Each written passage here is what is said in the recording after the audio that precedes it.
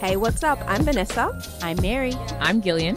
I'm Rivka, and this is the very latest episode of the Full Fluent Evs podcast. Your go-to place for relatable content for the African diaspora down under.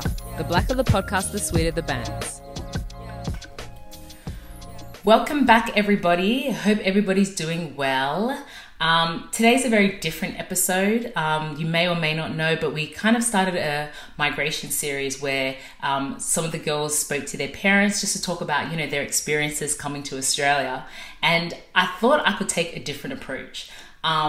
Because, for myself and Mary and Vanessa, our parents kind of came around the same time. And, obviously their experiences are different, but at the same time, there are a lot of similarities. And so I thought, why don't I talk to someone that's, a lot younger? Because I think when we think of migration stories, we just think of our parents, but we don't realize that there are people that are like our age or my age or just a bit older than me who've also migrated from the homeland as well.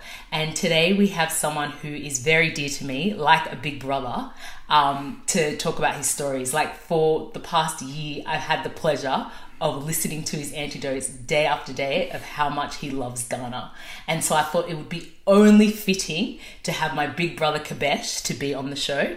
I think he's a real inspiration and really changed kind of like how I see people who travel to Australia or travel to like different pastures and whatnot, because I think for a lot of us, our parents ended up like doing factory work. They left their professional jobs as teachers, principals, nurses and whatnot, and then they came back and started doing factory work and stuff like that, and a lot of our parents didn't retrain to go back into that workspace. But Kabesh is one example who I've seen work so hard. Like he's currently doing his PhD. What do you do again? Assistant Director of Nursing for Forensic Mental Health Services. See how fancy that sounds? And he's just gone strength to strength. So I would like to introduce you to Kabesh. How's it going today? Yeah, I'm doing great, and thanks for having me. No worries. As I said, I think you're a true inspiration, and like in the past year, I've got to learn so much more about you and kind of like your vision of how you see the homeland. So like, why did you leave Ghana, considering how much you love talking about it? I think it's a lot of factors.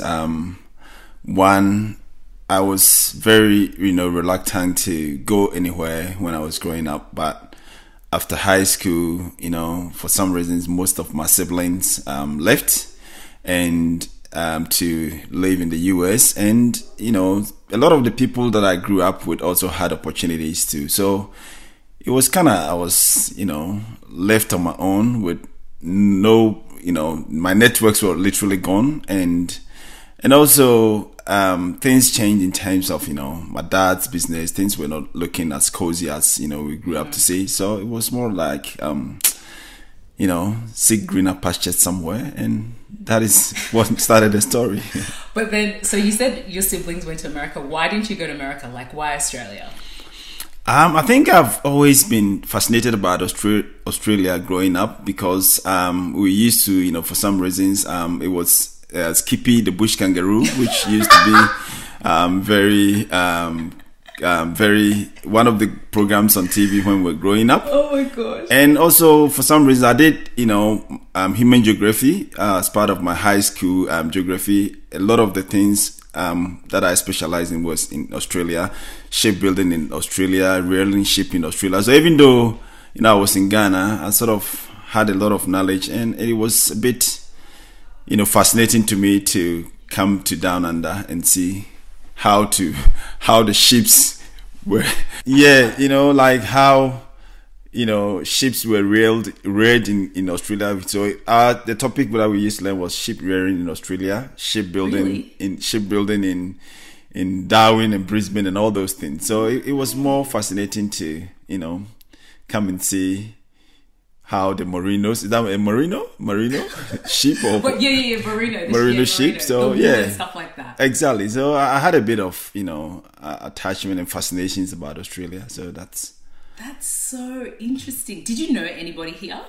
Yeah, my cousin's wife was here, and I was very close to her before she migrated, and she always told me a lot of stories about Australia, and I used to like, soft music, and that was one of the music that I used to listen to. So when she came here, she used to tell me about 106. Whenever she listened to 106.5, she would call me and say, "Oh man, they play most of the music you love." So, I think I had some, connections and some really things that I really enjoyed in Australia. So that was. So what did your your family think when you said, "I'm going to go to Australia"? My dad has always been against, immigration, because he thinks that, you can make life in Ghana, and everybody seems to like the idea of traveling.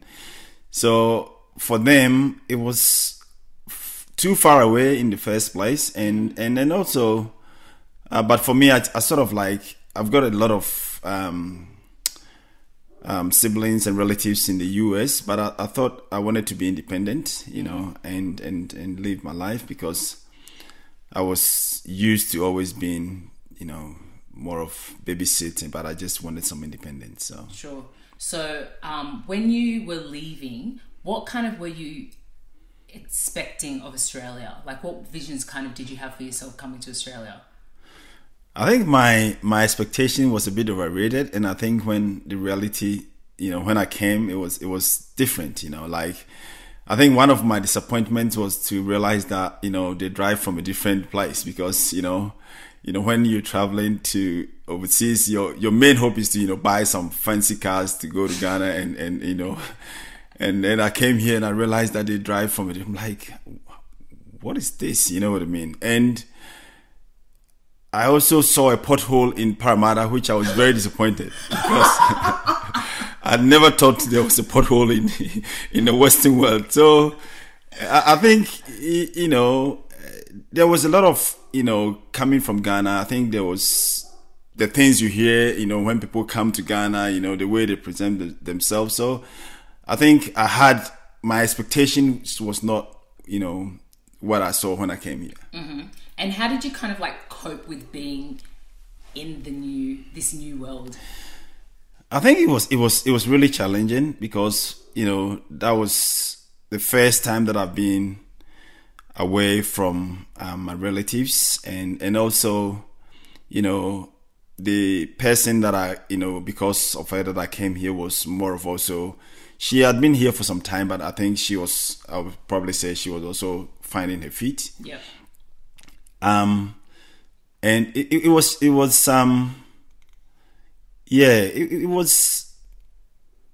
very, very, I would say it was very difficult, adjusting to the new life, and also, trying to, I came here on a temporary visa, so I had to, sort things out. So legally, it was challenging.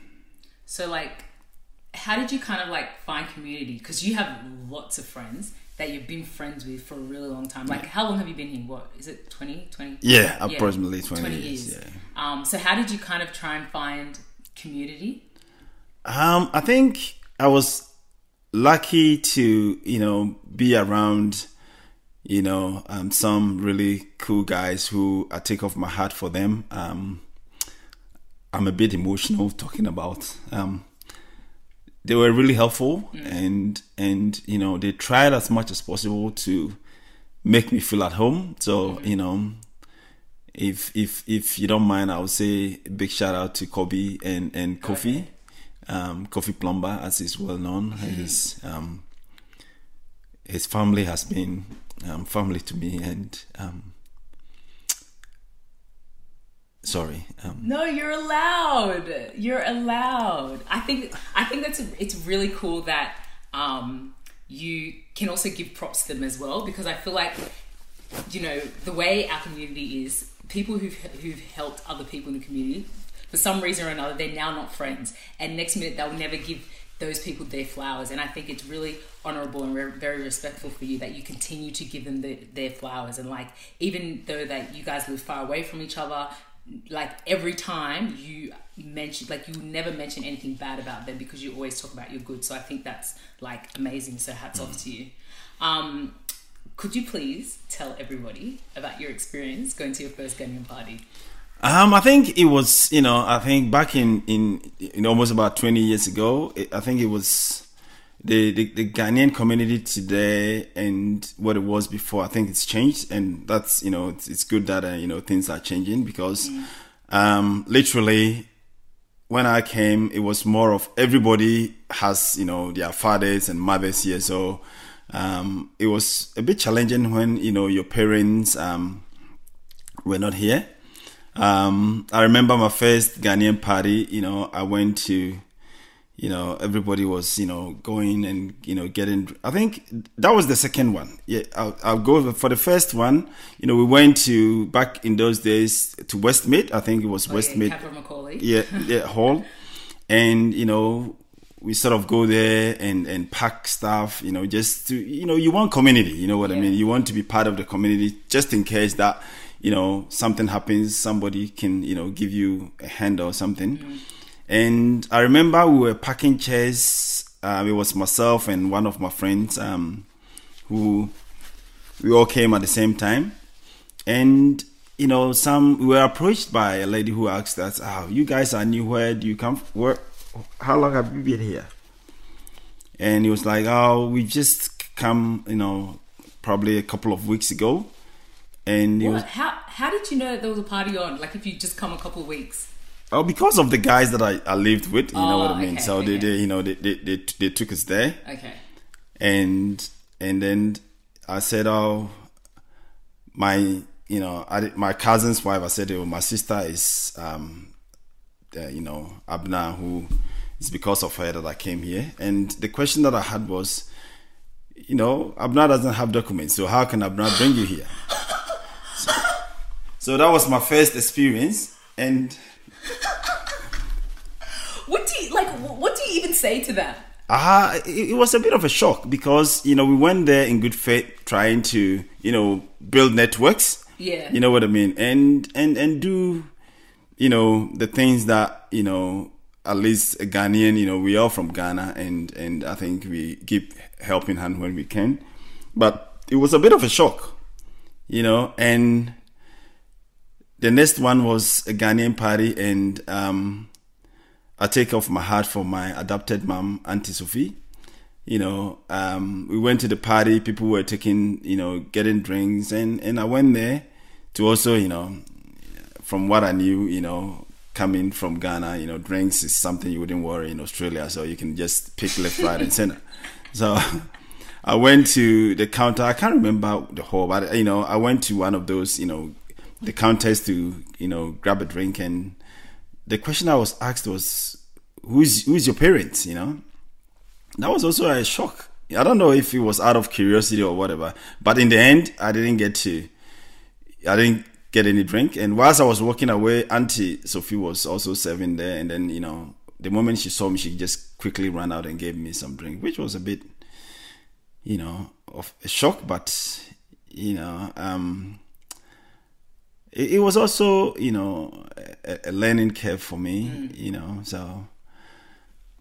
I think it's interesting with the kitchens at Ghanaian parties. I always used to think of times when I was younger and I wanted food. I'll either go and look for my mum if she's in the kitchen, or look for an auntie that I know, because I definitely feel like it was a very territorial space and it wasn't inviting. So it will always be like, you need to know somebody to get access, which, like, now that you think about it, when I think about it, I'm just like, that probably wasn't such a great experience. And definitely for you, like, it definitely wouldn't have been a great experience. But I think it's pretty cool that, like, you met Auntie Sophia and years later you still have that kind of relationship. So, like, how have you kind of, like, seen Australia versus Ghana now?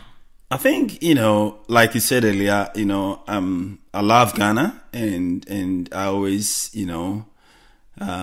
draw on things, but I think there's a good thing. There's so many good things in Ghana. There's so many good things in Australia. There's so many bad things in here, and there's so many bad things in Ghana as well. I think you've got to have the balance. But I think what I find about what I, sometimes I struggle about in this environment is the community, in here, at least, everybody, has, nobody stops. People have, the basic, things in life, but we are very detached, and it's hard to, you live with somebody for years, you don't even know their name. And I think those are some of the things that I struggle with. And also a lot of the things here, I cannot relate to them, even though I've been here for some time, things that really make people happy, it doesn't attract me. So like when I say it doesn't attract me, like, some of the things that people find so much joy in, traveling to go and look at mountains and those things, for me, I'd rather, give to the poor if I could, So I think there's a bit of contrast in terms of my interest, but, there's been really good stuff. And I believe that, I've been exposed to so many opportunities that, sometimes, I acknowledge the fact that I wouldn't have been where I am today if I was in Ghana, because, I came here not long after high school and I applied for so many. It's not that, I didn't pass, I wasn't, the A student, but I would say I was the B student, but I applied for university so many times, couldn't get in.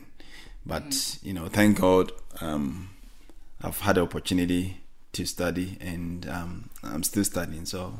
That's great. Yeah. So how do you, because you were saying you struggle with like the Western understanding of community, considering where you live, like it's kind of away from like the epicenter of Africans, if we could say, or for lack of a better term, or epicenter of Ghanaian people, right? Yeah. So how do you kind of infiltrate that level of community for your children? Because you have 4 kids, they're not always in Sydney and stuff like that. So how do you create that kind of like environment for them? I think it's always about, as you can tell, I tend to talk about Ghana a lot.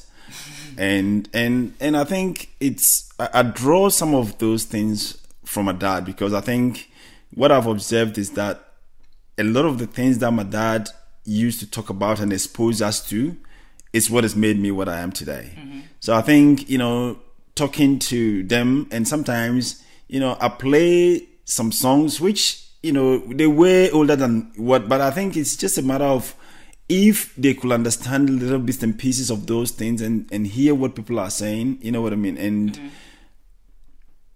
it will make a little bit of a difference. So I think it's more of exposure. I'm trying to create a Ghanaian environment at home, you know? And I think if I build a house again, I'll have a spot called Ghana with typical Ghana stuff, just to really to drum it into their ears, and then you know what I mean, like when you come there, you've got to behave like a Ghanaian, and it's going to be all Ghanaian music, I'm probably going to get Adum TV or whatever. So if you're not interested. So I think it's just a matter of creating the environment far away from home. That's what I intend to do. Would you seriously have a Ghana corner? Exactly. So is that what you've been thinking about for a new house? Yeah. So I've spoken to you about having something downstairs, like a granny flat. Yeah. That is a Ghanaian house. Really? This is something that I actually don't even think I've ever asked properly, but I might as well ask. How did you meet your wife? I think, it's a big shout out to my good friend. I don't get to see him or talk to him a lot. Uwo was, he's a good guy, and he was one of the pillars that I leaned on, when I came here. So I think I used to hang around in Parramatta a lot. I think I was just a lonely guy who was trying to find company, and that time my wife used to work at Colorado. Yeah, so I used to hang out there, and we sort of started talking, and I think I'd say that wedding that if his dad would have taken notice back in those days, it's not today where you can just pick up a phone and call. Yeah. It was we had the yes time. So the yes time I think started from 8 to from 9 to midnight or 12 o'clock, and I used to with Optus. Yeah. So yeah, we started, getting to know ourselves, and I think we sort of, I knew what I wanted, and we sort of clicked, and yeah, that is the start of the story. And I think we watched that was the last movie that I watched. I think that was in Paramount at training day. I was forced to watch. I haven't watched any movie since then, so that tells you how committed I was to have watched the movie with her. Oh my gosh! Well, you got her in the end, so obviously it worked out. So like, how often in the past 20 years have you gone to Ghana? I've been to Ghana. The last time that I was in Ghana was in 2014. Mm-hmm. Yeah, and it was very brief. I think I was in Ghana for less than 2 weeks for my uncle's funeral. Mm-hmm. So, and I wanted to rush back and I think we had 2 kids at a time, and living in Canberra with no support, I felt guilty to leave my wife there for that long. So I went and came back, but I haven't been there since, and I'm hoping to go back sometime early next year. And what about where do you see yourself retiring when you retire? Do you see yourself being here or being in Ghana? Oh, I think you know what I'm going to say. Yeah, but people don't. I think it will be very difficult for me to live here when I retire. And it is my hope that I'll be able to set up my kids to a point where I'll feel very peaceful to leave them here. Because what really, keeps me occupied here is my work. And as you can tell, I'm very committed to what I do. And like I said earlier on, I don't have much interest in the things, like playing the ping ball or bowling. I can't see myself doing that. And so, I'm hoping that all things being equal, if I'm healthy, I'll retire back in Ghana. I want to, die in the bush and in an environment that I've missed in my youth and growing up. The things that I missed, I want to go into farming, not like farming to, make money, but just what a typical, Ghanaian would do. I want to retire very simple, in a very, I wouldn't even think about living in a big city or something, in a very remote area, an area where I can have chickens and goats and sheep running around. And that's my dream. And I'm hoping that, God will bless me with the health to be able to live that life when I'm retired. That's pretty cool. But do you have because I always think of my parent, my mom in particular. She'd always, actually my dad as well. They're always they're going to go to Ghana and retire. And my mom's not yet retired, but my dad is. But my mom has kind of tried to go back a couple of times to do stuff. And then she goes and gets so frustrated, and she'll basically come back annoyed, basically, with Ghana. And then I'm but I don't think she also realizes that the Western world has changed her and her expectations of what life is for her, right?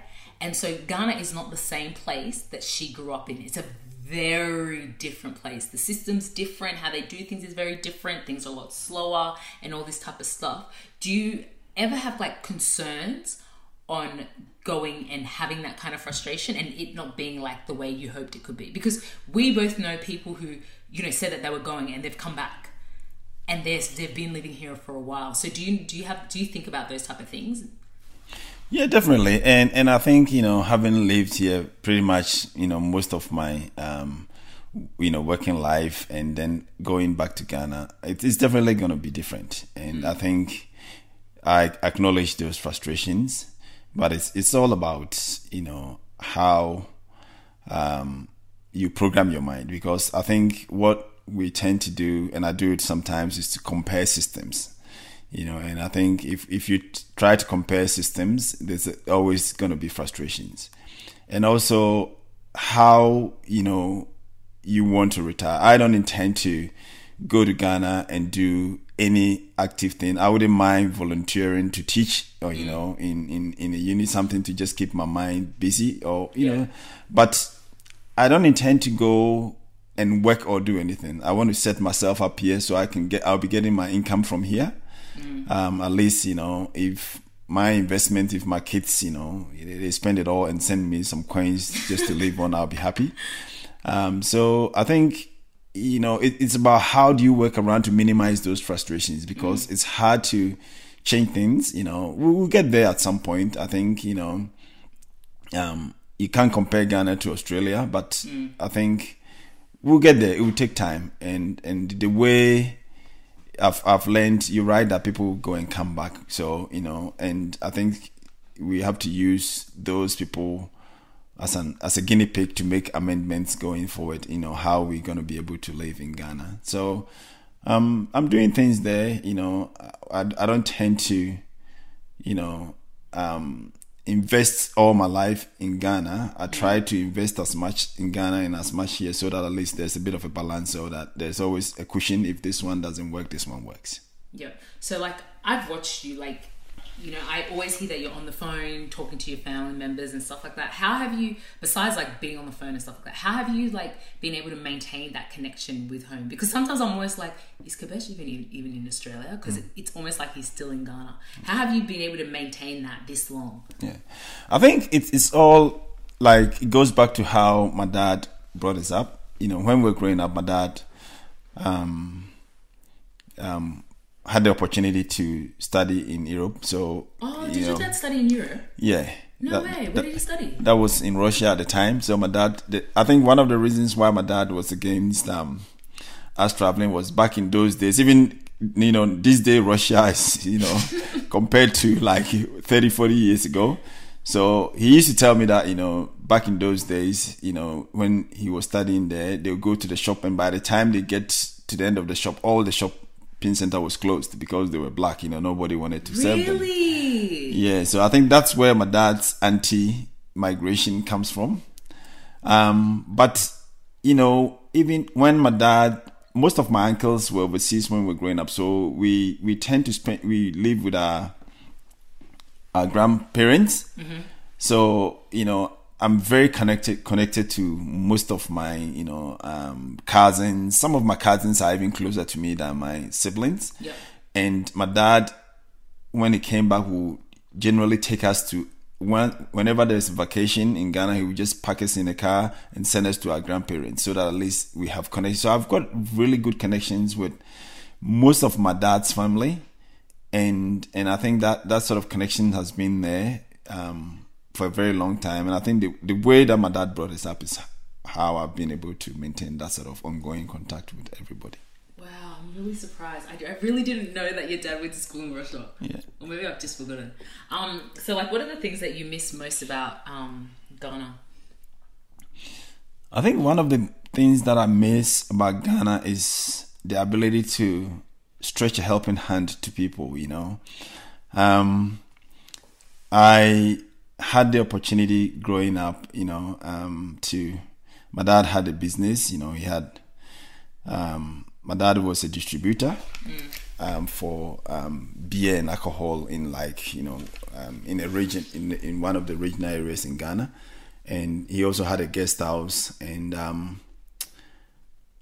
I used to, at some point when I finished high school, I was sort of, my dad's brothers were older and managing, but I had the opportunity to, from time to time, manage things. And I had, when I was very young, I had old ladies in the area where I thought I should help these people. And every Wednesday, that was a market day in one of the towns that we used to live in. So I'll make sure that some old ladies that were in the area, I'll give them money to go to the market, to go and buy food. And I remember they always used to tell me, when I die, make sure you bury me. So I miss that ability to just step out and help, random people. Whereas, here, everybody is literally self-sufficient, and, it's hard to even say hello to people when they don't know you.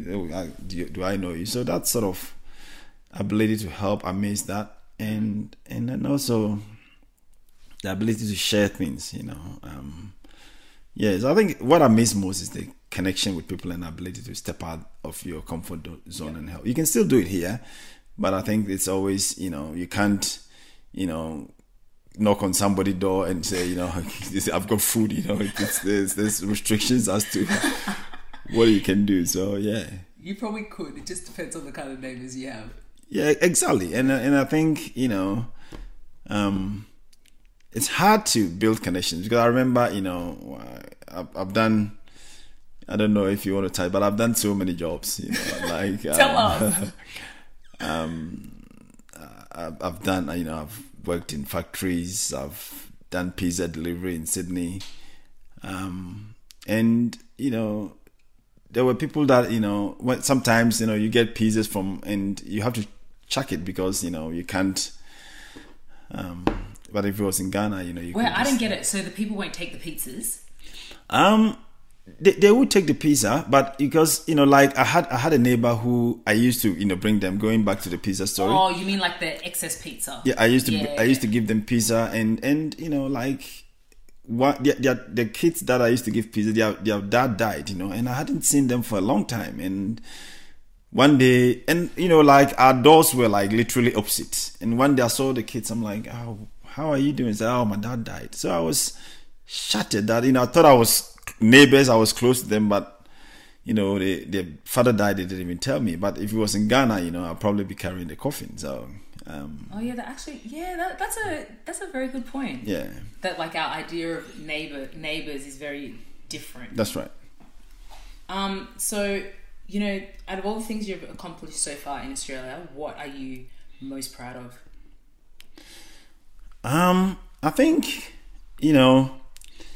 what I'm proud of it's my family, and I think being here without a family, I think and I always said my experiences and the what I went through, I always cherish my family because I know that one day when I'm dead and gone, if my relatives come here, at least I've got kids here that will introduce them at the party so they don't get asked questions, and also just to have it is good to family is really important, and having the that when one day when I'm not here, my fam, if any of my relatives comes here, I've got kids here who will welcome them and make them feel at home is really important. That's really cool. That probably wraps up most of it. Is there anything else you'd like to share with our listeners?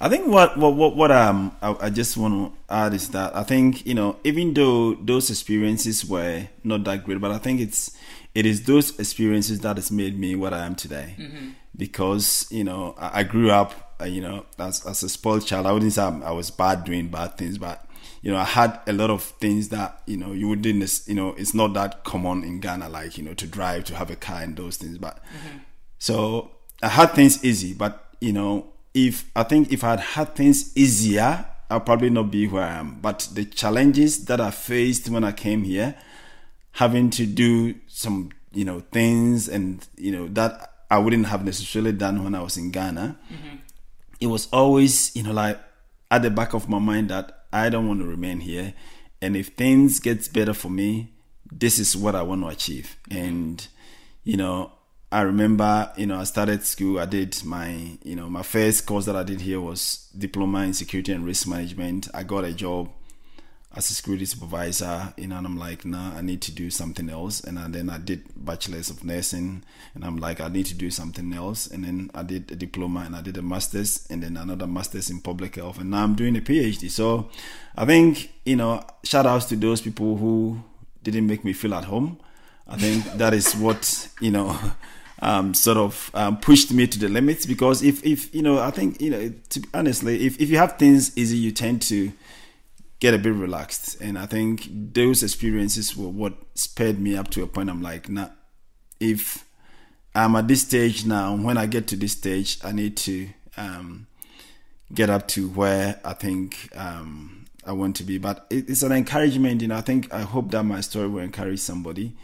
I think it wasn't that people were bad, but I think people were not used to, people coming to Australia on their own at that time. So, I think there's always, if you look at the positive side of things, you not always looking at the negative side of things. But I think all in all, it's been a positive experience, and God has been good, and we'll keep fighting. But I hope that my story has encouraged somebody, and thank you for giving me the opportunity. No, thank you. I definitely think that your story would be an inspiration, also an eye-opener, because as I said before, like, when we think of migration stories, we think about parents, right?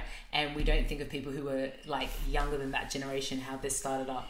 And as I said, I definitely think you're different to a lot of people that I know who came like around your time and even before your time, and like the strides that you've made to really like, I wouldn't say necessarily make Australia home, but you've made Australia really work for you. And I think that that's very admirable. So thank you for coming on. That's it, guys.